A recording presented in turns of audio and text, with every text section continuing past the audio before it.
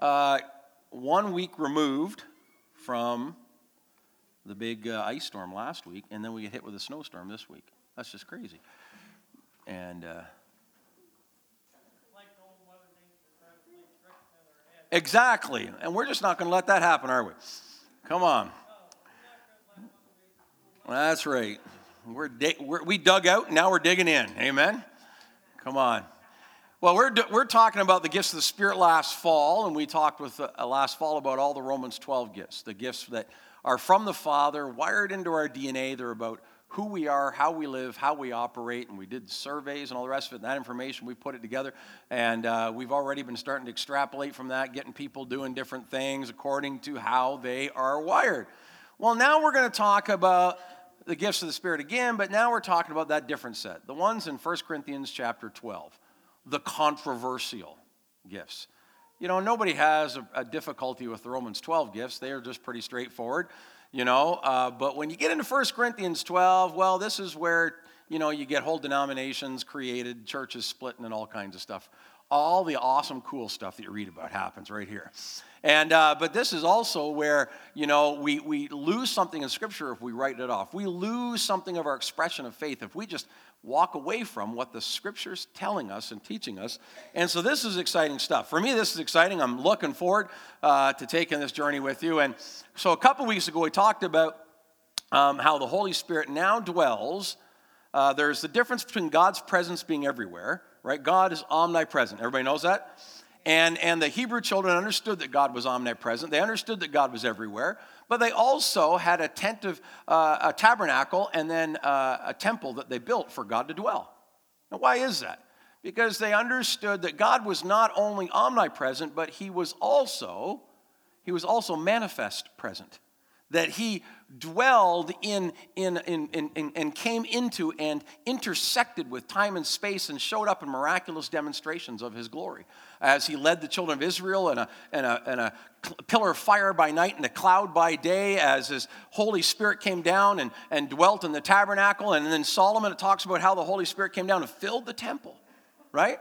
And then we fast forward to the day of Pentecost when the same thing happened. And what happened there was that God was demonstrating that he was no longer going to dwell in a building. He was no longer going to dwell in a tabernacle. He was going to dwell in a building made not by human hands, but by the Spirit of God. He was going to dwell within us. And just as God is still everywhere, he's also manifest in our lives. His presence is in us and through us and working in us. And that is the demonstration of God's glory that he can be everywhere and in me at the same time.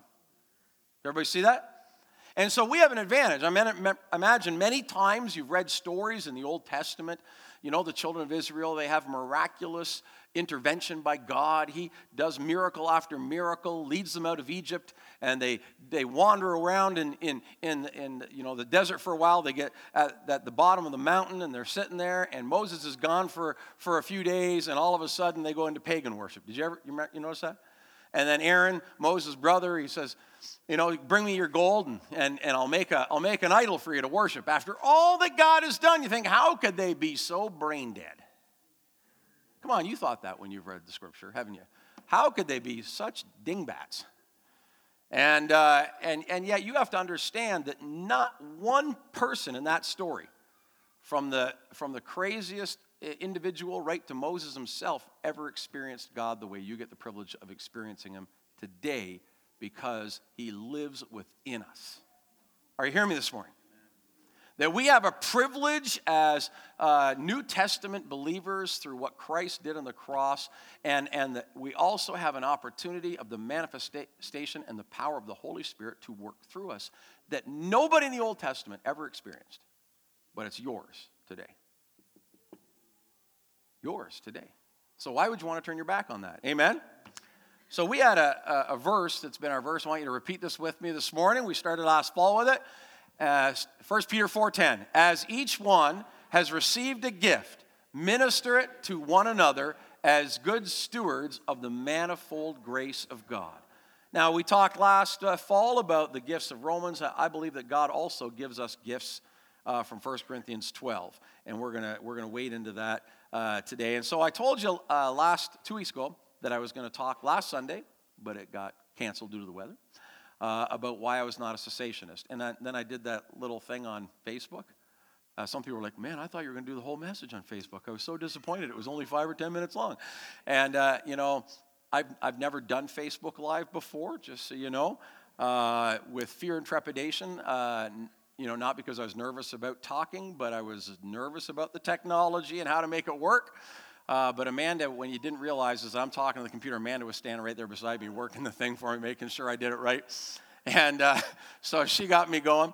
But then, after it was over, I think there was like 50 people watched it live. But as of, I think, Friday night, was it? We're at Mark and Rhonda's? Monday night? Yeah, as of Monday night, just the next day. That's right, Monday night. Man, the week just goes like that. As of Monday night, I think 520 people had viewed it. Like, that was crazy. I said, that's just nuts. Well, that's 520 devices. So then you have other people watching it together, like many people did. So we're like, well, that's pretty cool. So now I'm thinking, Is that just an indicator we're on the right path to start live streaming the services and stuff? Yes, it is. And so we're excited about it. That's one of the things you'll hear about next Sunday in our Kingdom Builders presentation that we're talking about is getting Desert Stream up and live streaming this year. So we're looking forward to it. But it really got my brain going last week, let me tell you. All right. So I am going to follow true to that today. Today I want to talk to you about why I'm not a cessationist. Now, I told you to look the word up if you didn't know what it was. And at our monthly prayer meeting on the Tuesday night, Tom DeHaan came up and he said, I just want you to know, he said, I looked it up, I'm not a cessationist, I got it. So he goes, I'm with you. So today, that's what I'm going to talk about, why Pastor Kevin is not a cessationist. Why I'm not a cessationist. Father, I ask for your help today as we look to your word. Lord, this is about experience. This is about Holy Spirit. This isn't about big words. But Father, as we understand the nature of what's being said this morning, I pray you'd peel back the veil of misunderstanding. And Father, you'd peel away the veil of darkness and you'd illuminate our spirits by the power of your word. In Jesus' name, amen. So, what's a cessationist? Well, here's a simple definition. In Christianity, cessationism is a Protestant theological position that spiritual gifts, such as speaking in tongues, prophecy, and healing, ceased with the apostolic age. All right? And, you say, oh, really? There's people that think that way. Yeah, lots of people that think that way. They believe that God gave the Holy Spirit to the church and to the apostles to get the church established, and that there were miracles, there were all kinds of manifestations of his Spirit that happened in the first century. But after the church was established, the work of the Spirit was completed and it was no longer needed. All right? And so that is essentially what cessationism is. And, when it comes to discussing the topic of why I'm not a cessationist, well, we have to understand where it came from before we can understand what our own personal position is about it. So where did cessationism come from?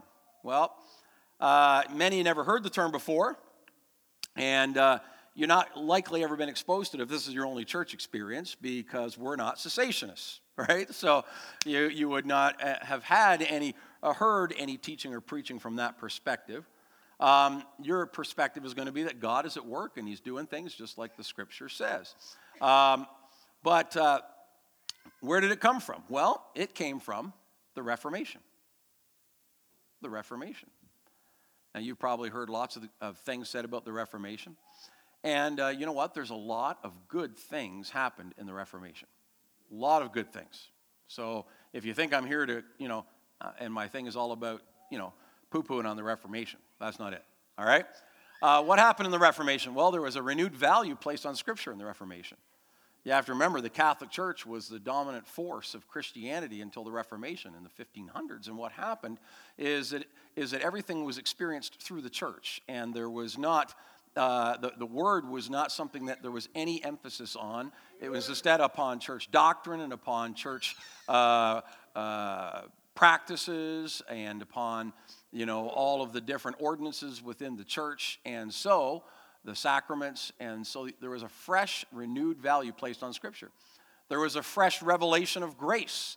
The phrase sola gratia came out of that, Latin for grace alone.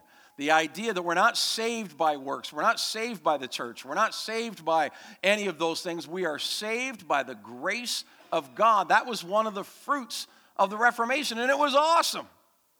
It was awesome what it restored to the church. Also, there was a rejection of the Catholic Church as the path of salvation. So the idea here is that the Reformation rejected that the church was the vehicle of salvation and said, no, it's Jesus is the vehicle of salvation, right? We're not saved through a church, we're saved through Christ. We're not saved through the sacraments and the ordinances of a church, we're saved through the sacrifice and the grace of God through Jesus Christ. Amen? And lastly, the Reformation was the rejection of the Pope as head over the whole church. So until then, the Catholic Church had established itself, at least in the West, as the power and the vehicle of salvation, and the head of that was the Pope. And so the Pope had this incredible power to be able to change history. And I'm a lover of history. How many are lovers of history here?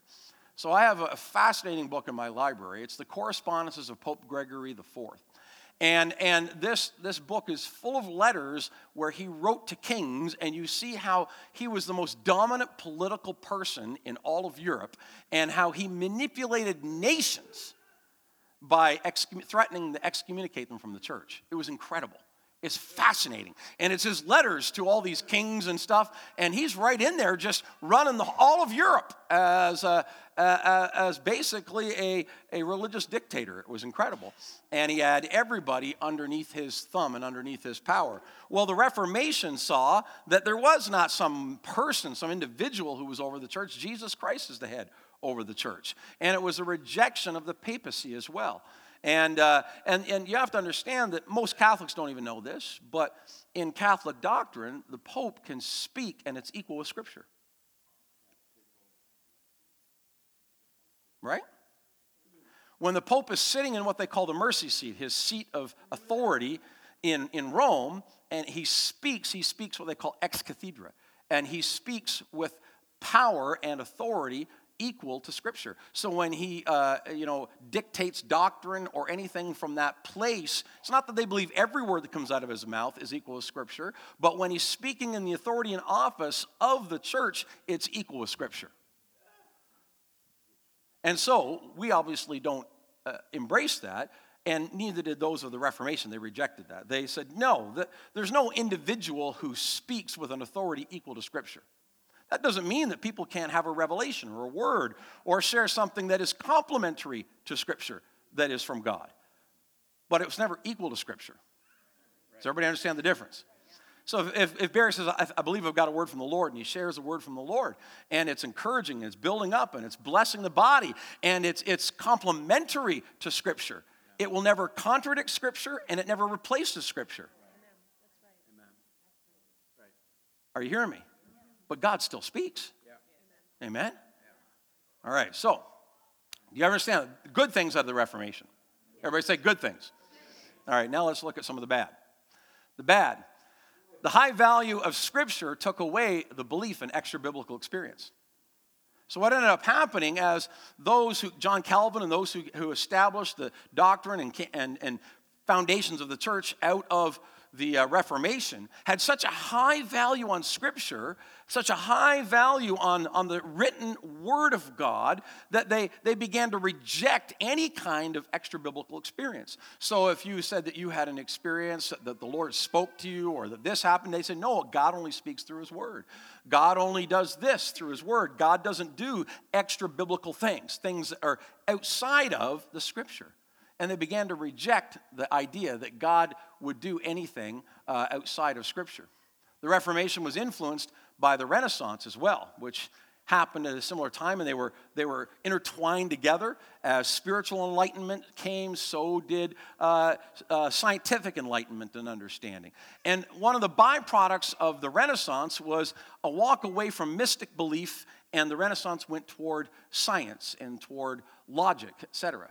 Well, the Reformationists did the same thing. They began to move away from the mystical elements of faith, and they began to instead be influenced by this appeal to reason that was there in the Renaissance. And so they basically preached a gospel that was reasonable, rational, but was not necessarily supernatural or was to be experienced in any kind of spiritual, mystical way. Does everybody follow what I'm saying? And finally, the Bible.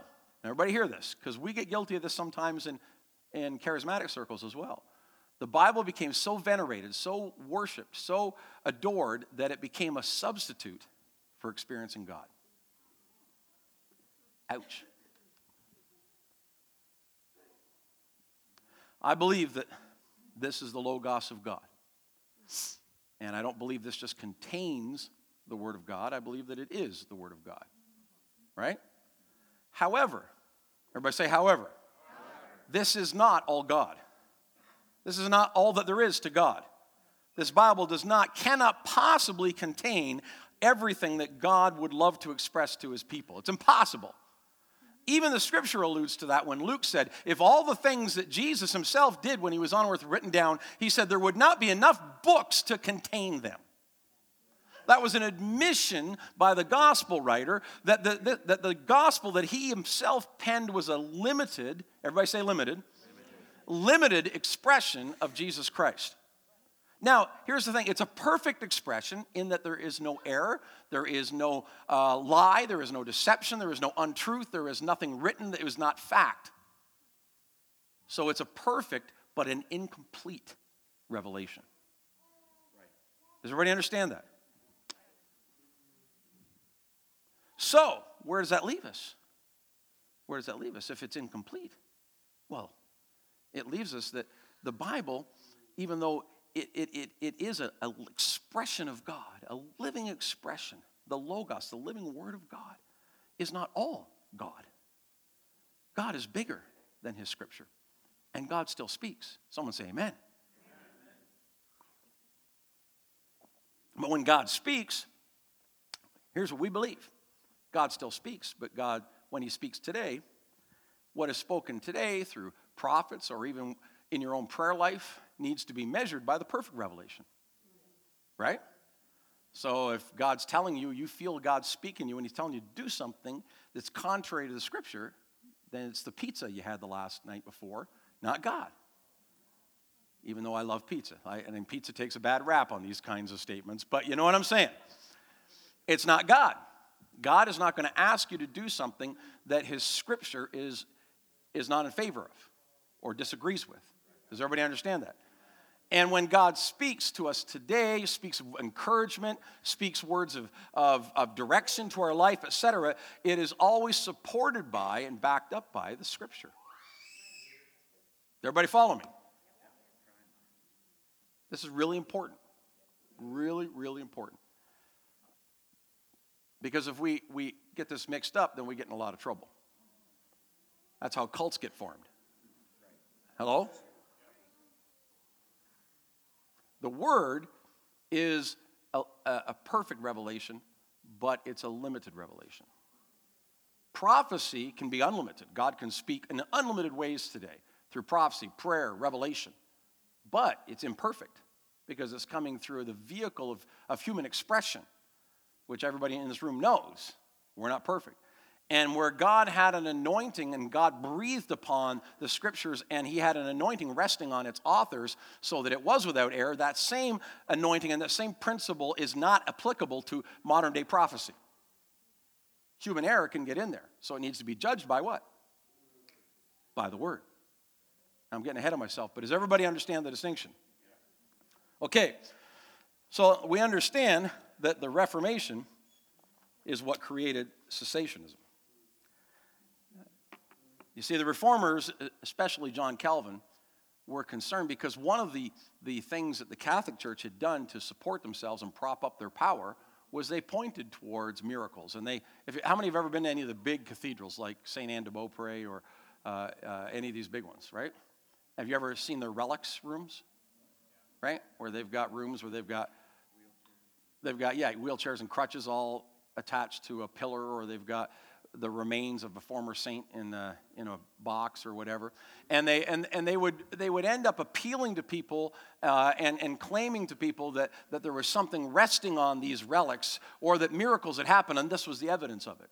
And so the Reformers, in rejecting that as a part of the authority or the tools that the Catholic Church used to wield authority over everybody, rejected the miraculous period. Do you see what I'm saying? Okay. Now, before we get, I'll just finish up talking about cessationism here this morning. So here we go. Degrees of it, though. This is interesting. There are full cessationists. All miracles have ceased, along with any miraculous gifts. So that's basically what a full cessationist says, that the belief that all miracles have ceased, God doesn't do miracles anymore, and God doesn't have any miraculous gifts that he imparts through his people. All right? Then you have, though, consistent cessationists. They believe that miraculous gifts have ceased, but so have the need for equipping gifts, such as Ephesians 4. So to be consistent, they say not only is the miraculous, not only the spiritual gifts, but Ephesians 4 gifts, like leadership gifts that aren't necessarily supernatural, miraculous, or in any other way, God doing something outside. They're not needed either. Those gifts are shut down. So God no longer has apostles, prophets, pastors, teachers, evangelists. Classical cessationism, miraculous gifts ceased with the apostles, but God occasionally works in supernatural ways today. Most cessationists you would meet in a local assembly would probably fall along this line. They would say all that tongue stuff and all of that died with the apostles, but God, he still shows up and does some stuff. Not because of laying on of hands. No. He just heals people. So they'll pray for healing. They'll pray for restoration to people from sickness, etc. But they'll say, God just does it whenever God wants, because he is sovereign after all. Does everybody follow me? So most people you'd meet that are cessationists today would be in that camp. And then finally, there's what we call concentric cessationists. The miraculous gifts ceased in the mainstream church and evangelized areas, but still appear in unreached areas to aid in the spreading of the gospel. So they would say, you know what? We've got the scripture, we've got doctrine, we've got churches and institution, we've basically got the things in place that we need. But in unreached parts of the world, God still shows up supernaturally and does miraculous things like he did in the New Testament. And so sometimes God does work that way. And so that's what they believe. Now, here's the thing. I don't embrace any of those views. Someone say, amen, other than Nikki. Come on. I don't embrace any of those views.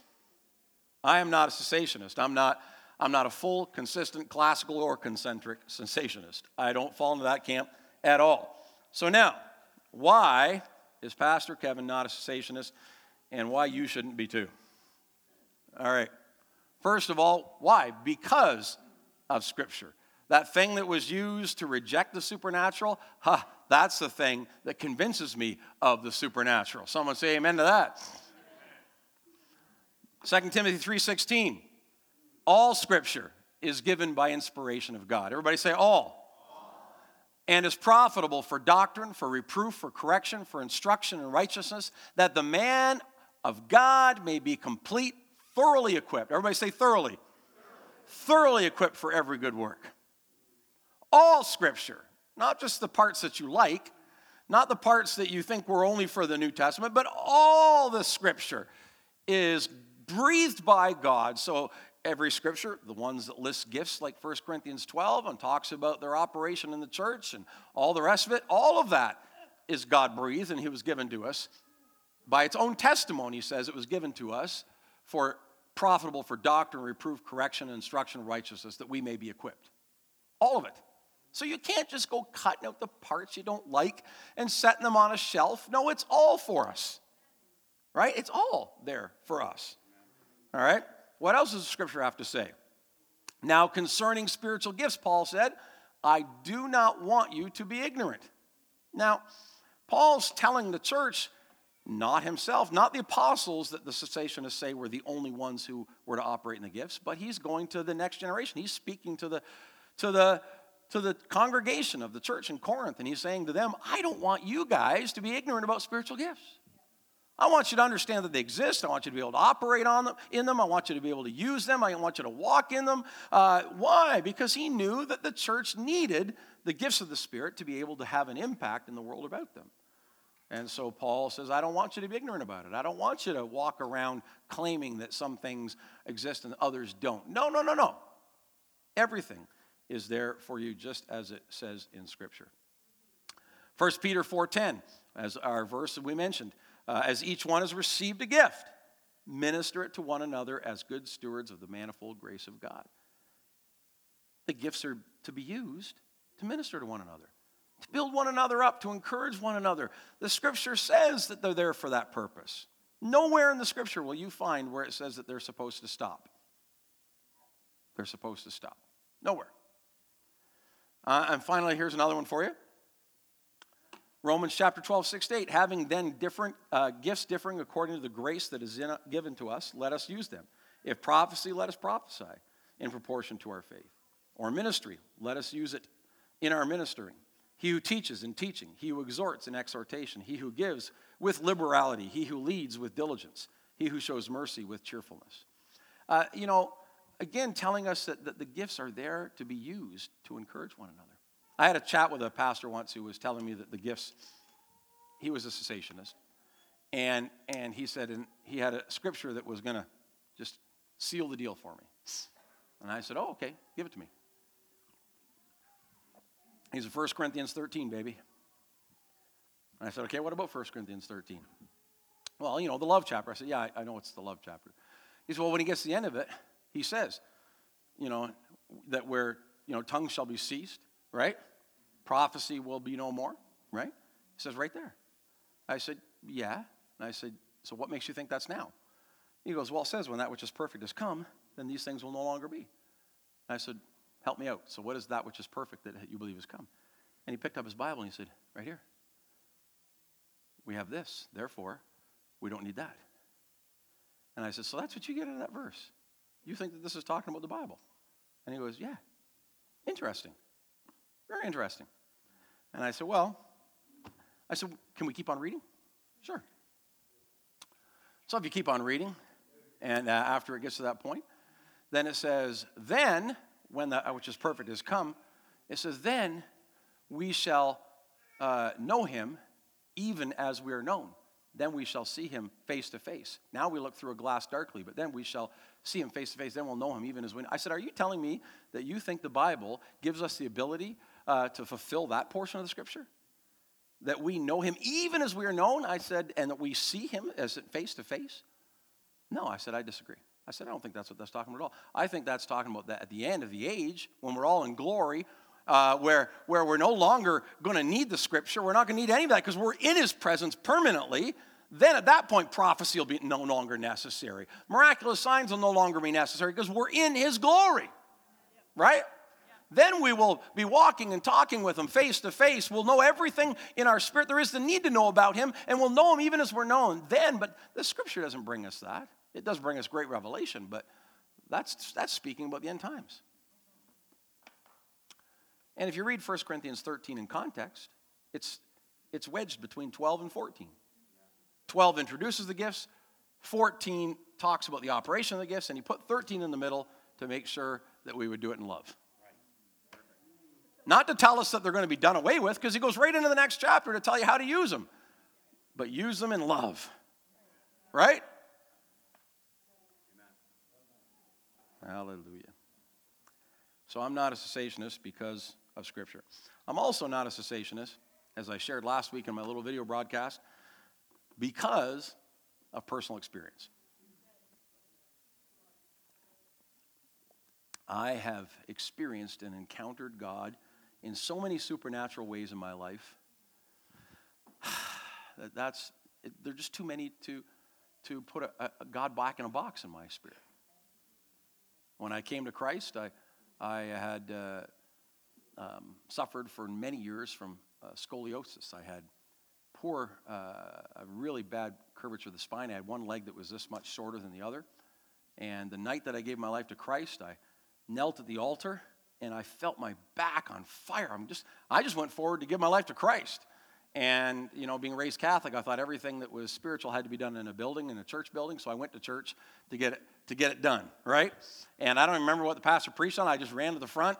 I knelt down, and my back was on fire from the top to the bottom, just on fire, burning. And I thought everybody who gave their life to Christ felt like this.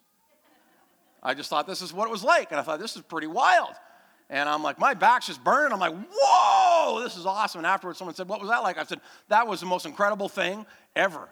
It was amazing. I said, I was on fire, and yet I wasn't burned. It was like the burning bush, on fire but not consumed. And this is what it was like. And they said, really? That happened? I said, yeah, it was weird. And I went to a doctor about a week or two later. I was to be outfitted with special shoes and stuff. And I said, I don't need them anymore. He goes, why not? I said, because I don't have one leg longer than the other anymore. I don't have any of those problems anymore. I said, I've been healed. And he goes, yeah.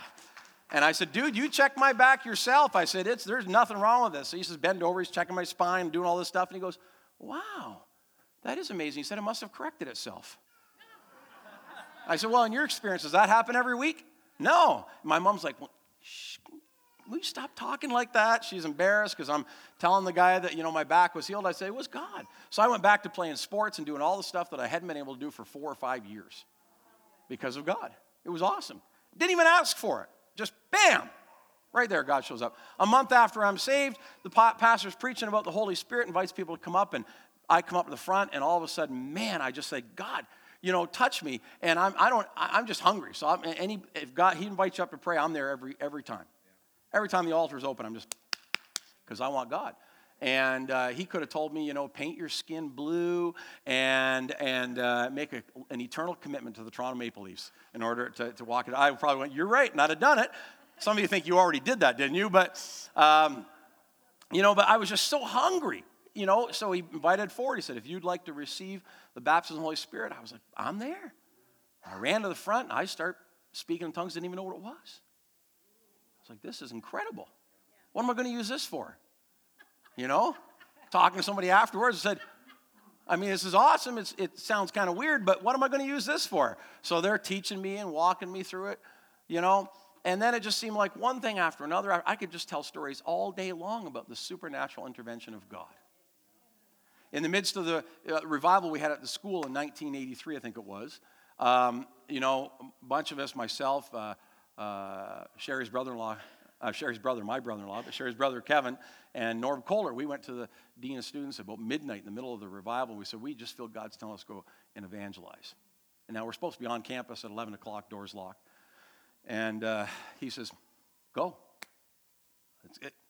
I can't explain everything happening this week, so you just go. The Holy Spirit had moved in. We had to cancel classes. People were in the sanctuary praying and seeking the Lord all day, all kinds of awesome things happening. So we left, and we were walking down street around midnight, and we get partway down, George Street, Water Street, one of them going down. And we're heading down that way, and there's this house having a frat party, from Trent University. It's just, music is just pounding. And we think, okay, this is where He wants to go, Lord. We walk up to the door. We bang on the door real hard. This guy opens the door. He is just completely wasted. And he says, what do you want? And I said, we're here to tell you about Jesus. I won't tell you what he said. And then he slammed the door in my face. And we're like, well, that didn't go really well. Maybe God wants us to go somewhere else. So we just keep walking down the street. And at this point, you're starting to think, maybe we didn't hear from God, right? So we keep walking down the street, and we get to the donut shop down in the corner. I don't know if it's still there or not. But anyway, we go into the donut shop. As soon as we get in the door, her brother is sitting down. He sits down with this guy. He's already abandoned us. So Norm and I are standing at the counter. I guess we'll have a coffee. And then we look around. The only two other people in the store or in the restaurant are these two girls sitting at the table. You know how this is probably going to look. So we thought, oh, well. So we grab the cups. We walk over and sit down with these two girls, and they said, hi. We said, hi. Mind if we join you? No, go ahead. So we sit down. And they were students at Trent, had just came from probably said party up the road. And so we just sat down with them, and we said, we wanted to talk to you about what's happening in our lives and what God is doing. And they said, pardon? And then we just began to tell them all about what Jesus was doing and all the awesome stuff that's happening. The one girl had some experience where she'd heard about the gospel before. She's weeping, tears running down her face. The two of them we invited them to church the next day. They both went up and gave their lives to Christ. It was an amazing thing. Amazing. Amen? The guy that Sherry's brother sat down with had just made the decision to leave his wife. He sat down with him, told him, don't do it. You know, God is a God of grace and mercy. Give it one more chance. And he phoned his wife up you had to use a telephone booth back in those days, pre-cell phones, okay? And he called her up, and she said, yes, she's going to take me back. And he left and went back and was reconciled with his wife. God does supernatural things today. Amen? Over and over and over again. We can't put him in a box and rule out the supernatural things of God. He still speaks. He still works. He still heals. He still restores. He does the supernatural, and he wants to do it through us.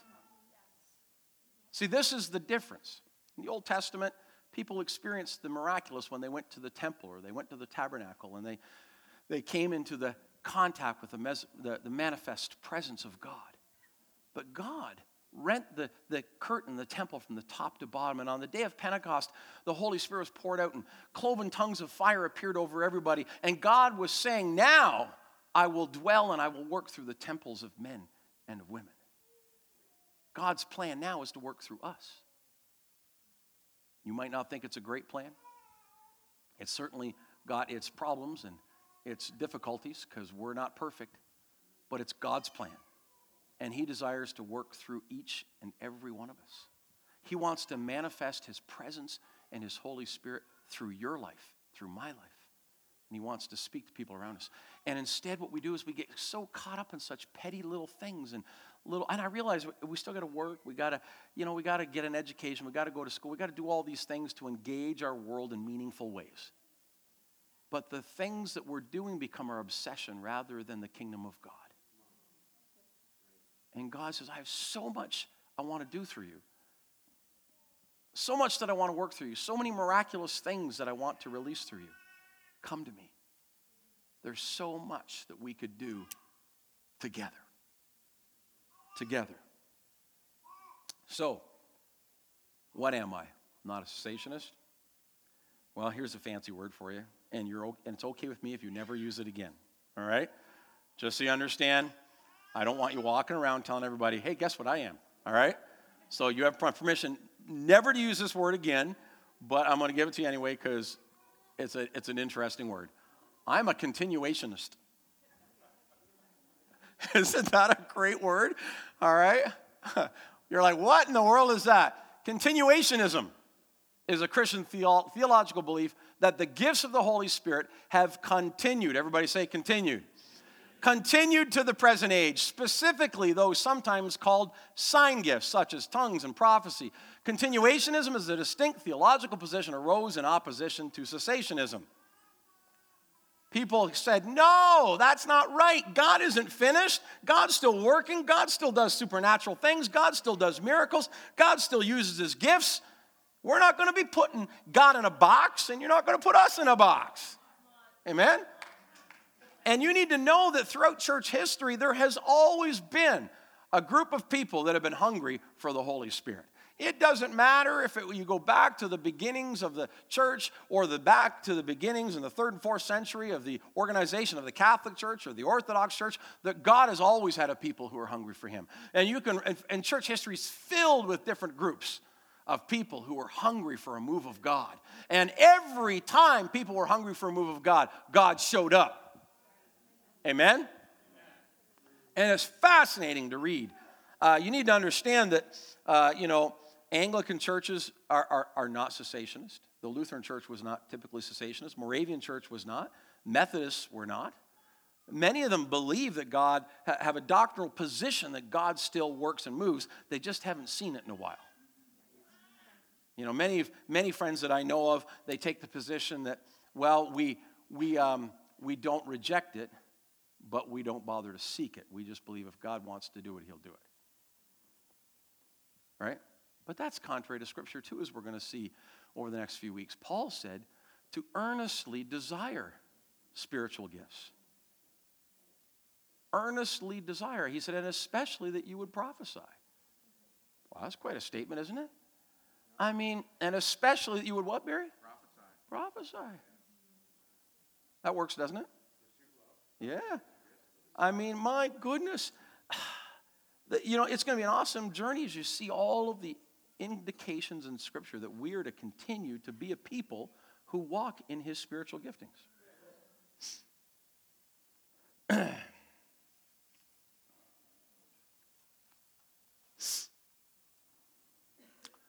A continuationist will argue, and I argue, that there is no reason to hold that the gifts of the Holy Spirit have ceased. Regardless of whether you believe that they should be expected in the modern church or not, there's no doctrinal position or reason why you would believe that they have ceased. Now, I want to give a couple caveats as we close this morning. First of all, first caveat, there are many faithful, devout, God-fearing brothers and sisters who are cessationists. And some of them are my very good friends. And I love to debate this with them, and I talk it over with them, and we have incredibly wonderful conversations, and they love Jesus. They love Jesus. Does everybody hear that? Everybody say they love Jesus. They love Jesus. I just think they're walking under a limiting mindset, but they love Jesus. And we have wonderful conversations, all right?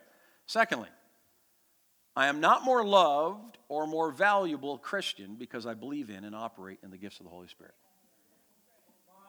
Now, you guys remember when we did the chairs up on the platform, we talked about, the difference between our value to God and our usefulness to God, right?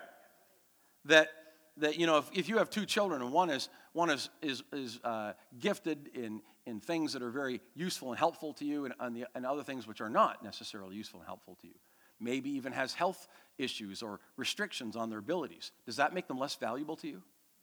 No, their value is rooted in their identity as a child of God.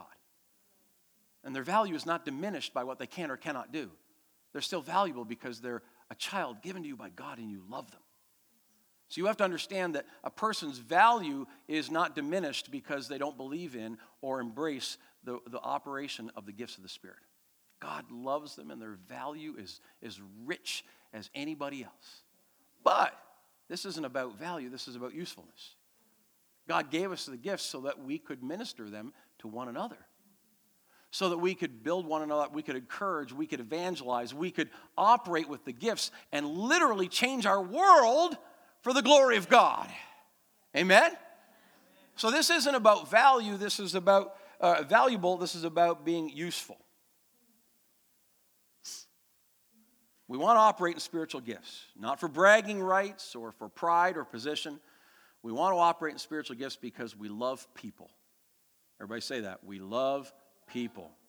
And the gifts will make us more useful in ministering to them. That's why. Amen? The gifts of the Spirit are there to make us more useful in ministering to other people. And we need to begin to expect God to use us in them. Not in a weird way, in a wonderful way. Some people, as soon as they start talking with spiritual gifts, they get weird. You don't have to get weird, but it is wonderful. And sometimes wonderful looks a little weird. But most of the times it's just wonderful. Right? It's just wonderful. Let's stand together this morning.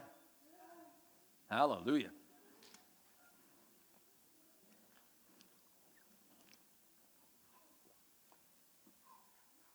How many are ready for God to do some wonderful things in your life?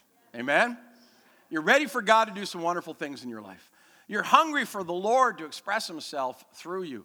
And how many are a little bit nervous? Put your hands up. Be honest. A little bit nervous. That's okay. That's good. That's good. Couple things. The Holy Spirit, one of the names of the Holy Spirit that Jesus himself attached to Holy Spirit. He said, I'm going to go, and who am I going to send in my place? What's the name he used? The Comforter. Does that sound like somebody you need to be nervous about? No. The Comforter is going to come. The Comforter.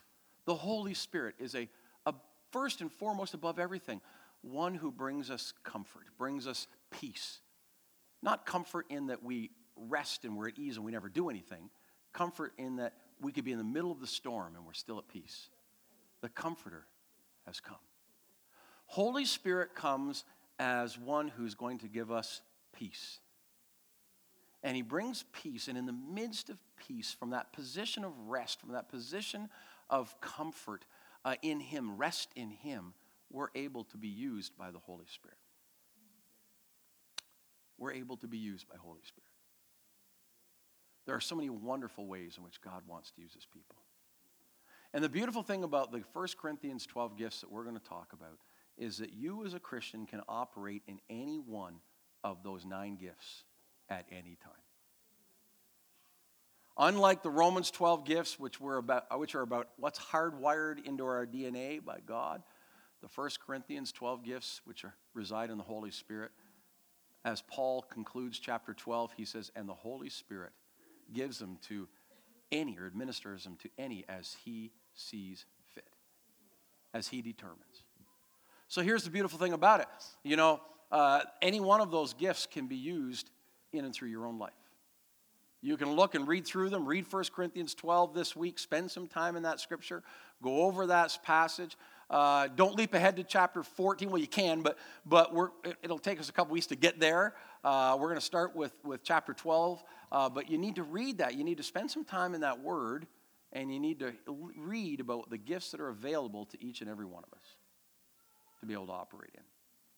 You know, you could leave here today, and God might need to give you a word of wisdom or a word of knowledge about somebody.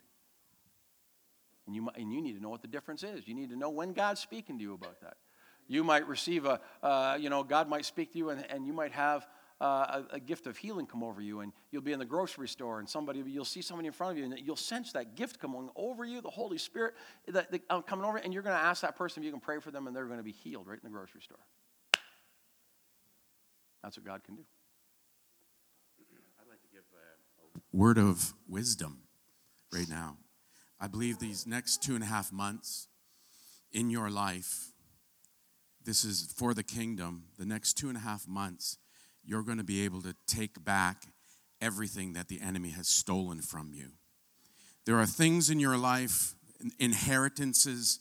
There are things that the enemy has stopped up. There is a greater grace that is upon the planet right now to take back what the enemy has stolen. And there's angelic realm that are waiting for your voice activation and begin to decree and declare the word of the Lord over your lives, and you will see God begin to break through and bring back the things that have been robbed from you, because he's trying to set you up for takeover. The Spirit of God is coming upon this planet that we have not yet seen, and I won't get into that, but these next 2.5 months, the first 3 months of this year, there is an ability and a grace to receive, to take over and take back what the enemy has stolen. Amen. Amen. And may I just add to that I think nowhere has the enemy stolen from the church more than in stealing our potential, because we've believed that he doesn't want to use us anymore. If we'll step out in it, God is going to open up doors for victory here. Things are going to come back to the body of Christ like we've never seen before. You know, you might be saying, I knew so-and-so, they used to come to church. God might be setting you up right now to have a word for that person to go back that's going to shift them in their track. And they'll be back in the kingdom of God. Amen. You just need to realize that God is setting us up for that kind of success. Amen? Amen? All right, come on, everybody. Just hold your hands out like this to the Lord. We're here to receive this morning. Father, right now, in Jesus' name, we receive from you. Say, I receive. I receive what you want to give to me. I receive what you want to give to me. I receive your Holy Spirit. I receive your gifts. I receive the work of Holy Spirit in and through my life to minister to others. I expect great things to come through my life by the power of the Holy Spirit. I make this confession and this declaration today, based on the Word of God and my own experience in Holy Spirit, that you are a supernatural God and you love to work through your children. In Jesus' name. Amen. Amen. Hallelujah. Hallelujah. Praise the Lord. Get ready. God is about to do some great things. Amen. Before we go this morning, I feel that God has asked me just to open these altars up.